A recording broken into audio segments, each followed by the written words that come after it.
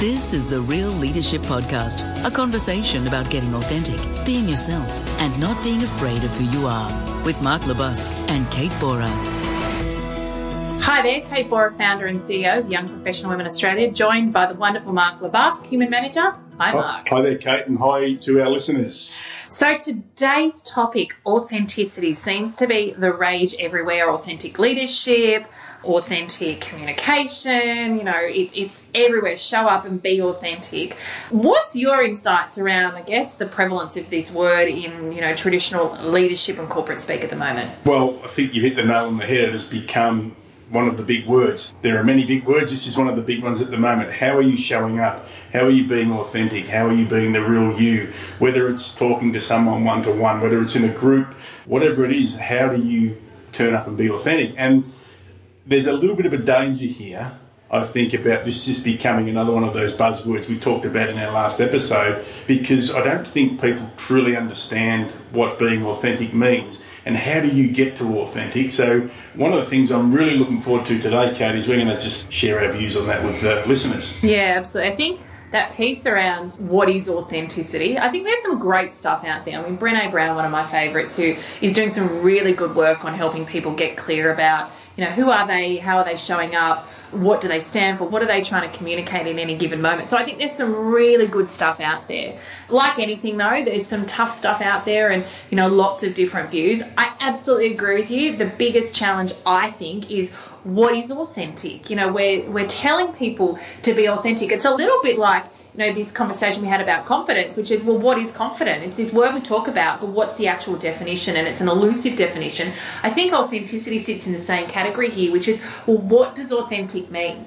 And what's my permission to then be authentic? And is it safe to be authentic in an environment and an organisation? I'd suspect in a lot of organisations, it doesn't feel safe to be authentic, albeit another big buzzword, inclusion, means that we should be able to show up and be in an organisation and be authentic and be included in our organisation. I think about this, I don't know why, this is a real weird thought, but if authentic means saying exactly what you think and how you're feeling, imagine being in that room, in that meeting room, if everyone said what was really going on, what was really on their minds. I had this idea, what if people didn't have to say it, but in some way it could be taken out of their minds and be shown up on some sort of display board with no one's name on it?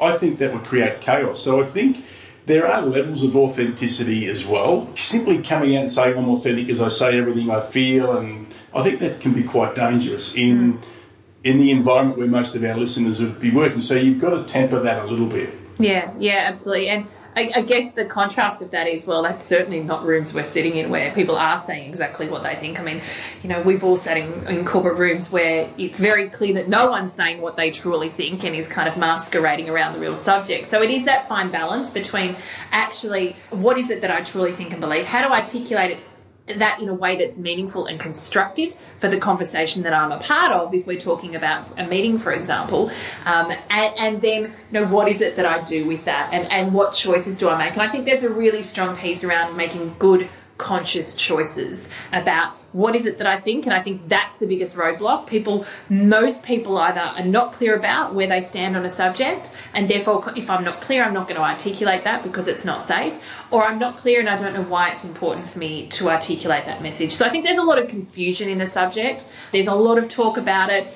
and I think it's the confusion means we probably, how much authentic leadership do you see in organisations? I see people masquerading as authentic leaders in organisations. Back to your point you said before, it's really what's not being said that is where the authenticity, I guess the intersect between authenticity and inauthenticity, or perhaps just safety and survival come in. So I'm not seeing authenticity at a level where it should be, but back to your point before, I think it's because people are confused about what their authentic self is or who their authentic self is. And you put people in a team environment and say, be authentic. It's hard to be authentic in a team environment unless you have had a really good conversation with yourself and an understanding from your own perspective about what do I believe in. Yeah, and that whole question, who am I? I mean, it's quite metaphorical really, but I think it's a really good journey to go down, it's big, it's not small, around what is it that I truly value, who am I in this world, what matters most to me, what choices am I going to make, and, you know, a little bit of a reflection process around that. And then to your point, now how am I showing up in the different parts of my life? This whole idea of who you are and how you show up. Let me share a couple of stories about myself so I can think about who I thought Authentic Mark was when he was young and he was an over-promoted brat. So my authenticity was based around the fact that I had the hard conversations and I did the tough things, and that's how you had to be in that world. So I played the role that I believed that was the right role for me to play. I didn't know whether it was right or not, but what I do know is it was appeasing the system that was saying, if you're going to be a manager, you're going to have to be pretty tough, have hard conversations, do all of those things. I don't think that was the authentic me, but it was the role I chose to play at the time. And when I reflect back on that as a 51-year-old, it certainly doesn't make me feel any sense of pride that what I thought was an authentic person was actually just some sort of role play to suit the system that I was in. Yeah, and I think we've bought into expectations or assumptions of what we believe the system tells us in order to be successful. And, you know, I have an absolute experience of that where, you know, particularly, you know, I was progressing up the career ladder, getting a part of the leadership team, working for a very alpha male, you know, high D type man who was quite dominating and autocratic in his leadership style initially when we met. And my leadership style was much more empathetic and team orientated. And what normally happens, of course, when you work with someone, that you start to adapt and adopt your styles. And, you know, the beautiful part was he started to take on some of my traits, and I, of course, took on some of his traits that served me and was resourceful at times and helped me often to actually face up and have the tough conversations. But also, you know, found me perhaps becoming a lot harder than in my style, in my method, and in, you know, my meaning sometimes, and not as perhaps compassionate as I had been in the past. And, you know, I was doing some professional development work for myself, and what I really orientated is I'd become, you know, kick-ass Kate. Like I was verging on like this bitch who just wouldn't take shit. And, you know, it was a function of the system I was in. It was a function of the fact that I was the only female at the table and the youngest at that.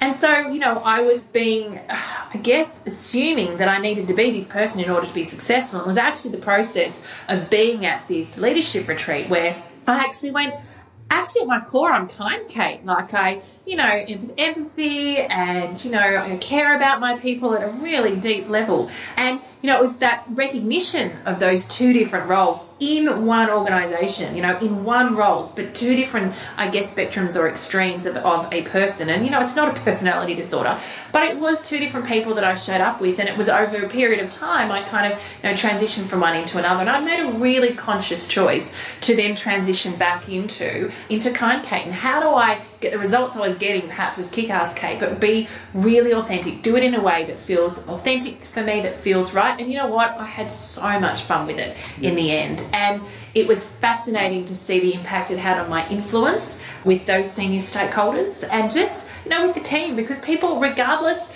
of whether you can consciously see it or feel it, people know when you show up and you're not being authentic. Absolutely. And look, I'm going to call bullshit on myself here right now, and maybe a little bit on you as well, because one of the things we did really well then is we brought the system into it. Yeah. We couldn't be authentic us because the system wouldn't allow us.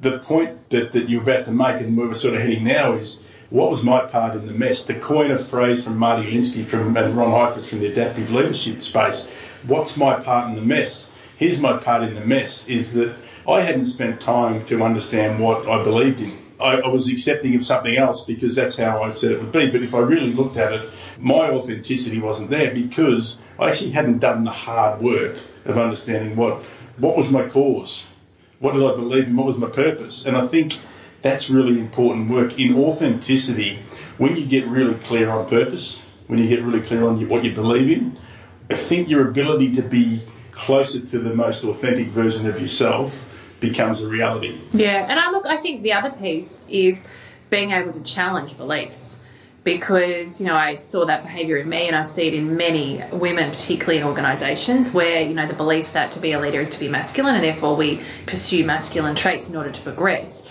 and or to compete.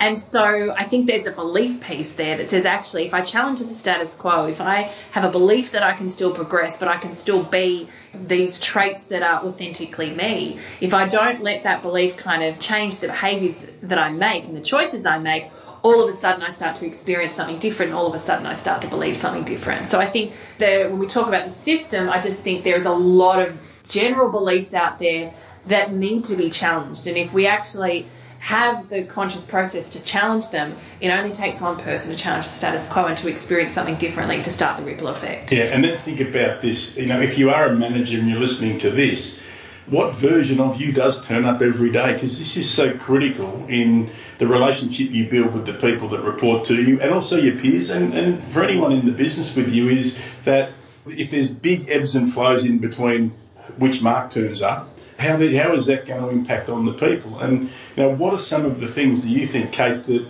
we should become conscious of as we do walk in those office doors every day? Yeah, look, I think, and it's a mutual colleague of ours who talked about, leaving your shit at the door. So, we all have stuff to deal with, personal and professional. But, when you walk into the office, we're human, we show up as humans. So, there's times when we can't, right? We can't operate without bringing our whole self to work, but being really conscious of how much that comes in and influences our day-to-day personality, environment, communication style, the impact we have on people. Because if you're showing up, with all your spare tires and your luggage underneath and, all your stuff, and you're projecting that out into your team, of course that's going to have an impact. And I hear it all the time. I hear stories, women I work with who have had leaders who have been incredibly toxic and the politics, and they've just brought all their baggage to work. It is not the place to launder your baggage, and it is not the place, as much as I say work and life is life, and, leadership development is personal development, absolutely, but that's a journey, and part of it's personal and part of it is professional, and there's a place and a space for that.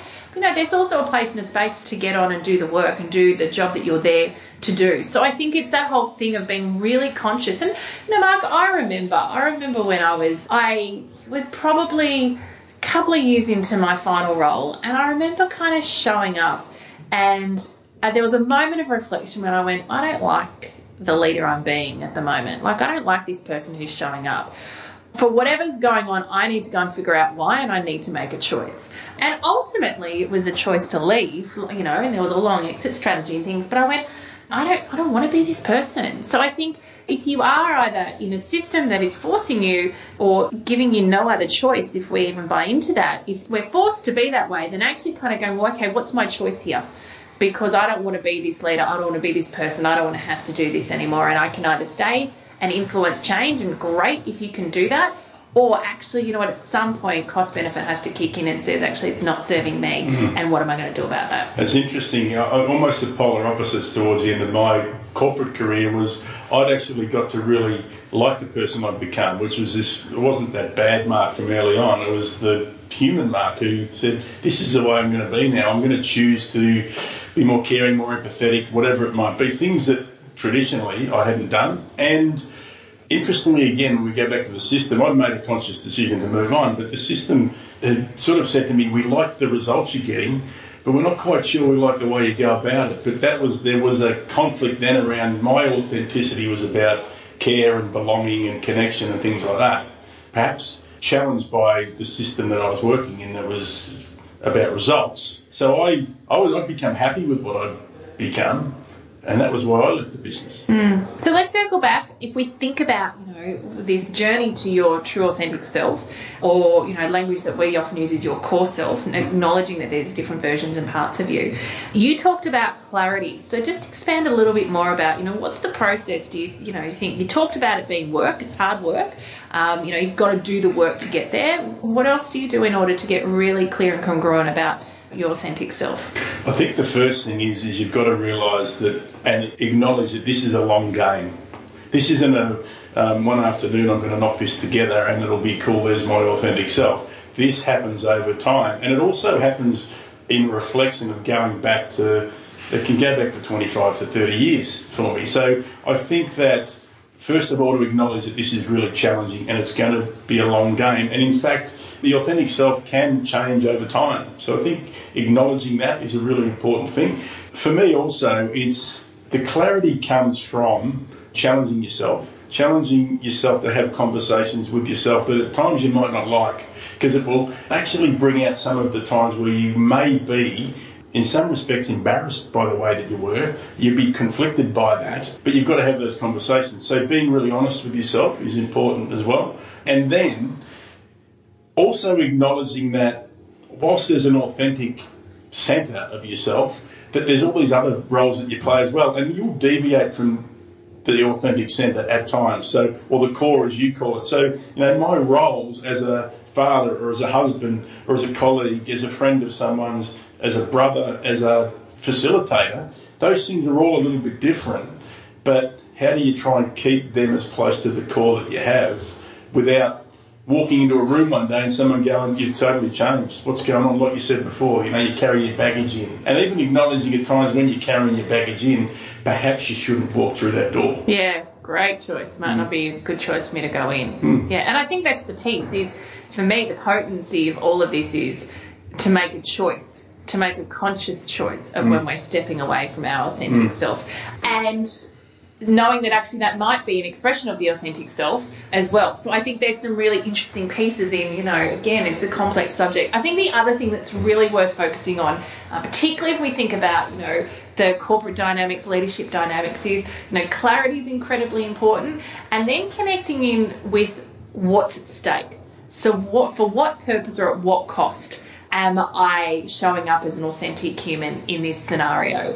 And I think to actually work through that, most of the time we're having an unconscious reaction to that question and we're making an unconscious choice, but to actually really explicitly ask yourself that question, because I think particularly in scenarios where there may be something at stake, where it may feel a little bit unsafe, if you can get clear about the purpose or value of why showing up and being authentic and communicating an authentic message is important, you're more likely to have the courage to actually show up and be that person and make the choice to be that person. Yeah, there's an interesting word that comes to mind. We've talked about this word before, Kate, intention. I could say I'm really authentic and I might walk into the room and say, I think X is an arsehole. And they go, well, is it Mark authentic? He says what he thinks. My intention may be totally bad in doing that. It might be about me looking after myself and harming someone else by using such language. So if you are going to be authentic, understand there's a risk and reward that comes with that, but the biggest thing that you can control is your intention in what you're about to do. Yeah. So I think that's really important for our listeners to think, when I'm being authentic, is it well intended or is it perhaps a game I'm playing and I don't like that version of myself? Yeah, absolutely. And how important when your intentions don't line up with your actions and your words. People know. People know. Bullshit detectors is what we have. Absolutely. All right, we might call it there. Thanks, Mark. Awesome subject. Thanks, Kate. Let's keep your leadership real. Thank you. Thanks for listening to our podcast on authenticity. And if you liked it, why not rate it 5 stars? And if you loved it, share it with your friends. In the meantime, if you'd like to get hold of Kate and myself, it's Kate at Young Professional Women of Australia, which is www.ypwa.com.au, and check out her book on core confidence. And for myself, it's www.marklabus.com. Hey, we're looking forward to bringing you our next episode, which is going to be a really cool one, deciphering confidence and how you can become more confident as a leader. But until then, keep your leadership real.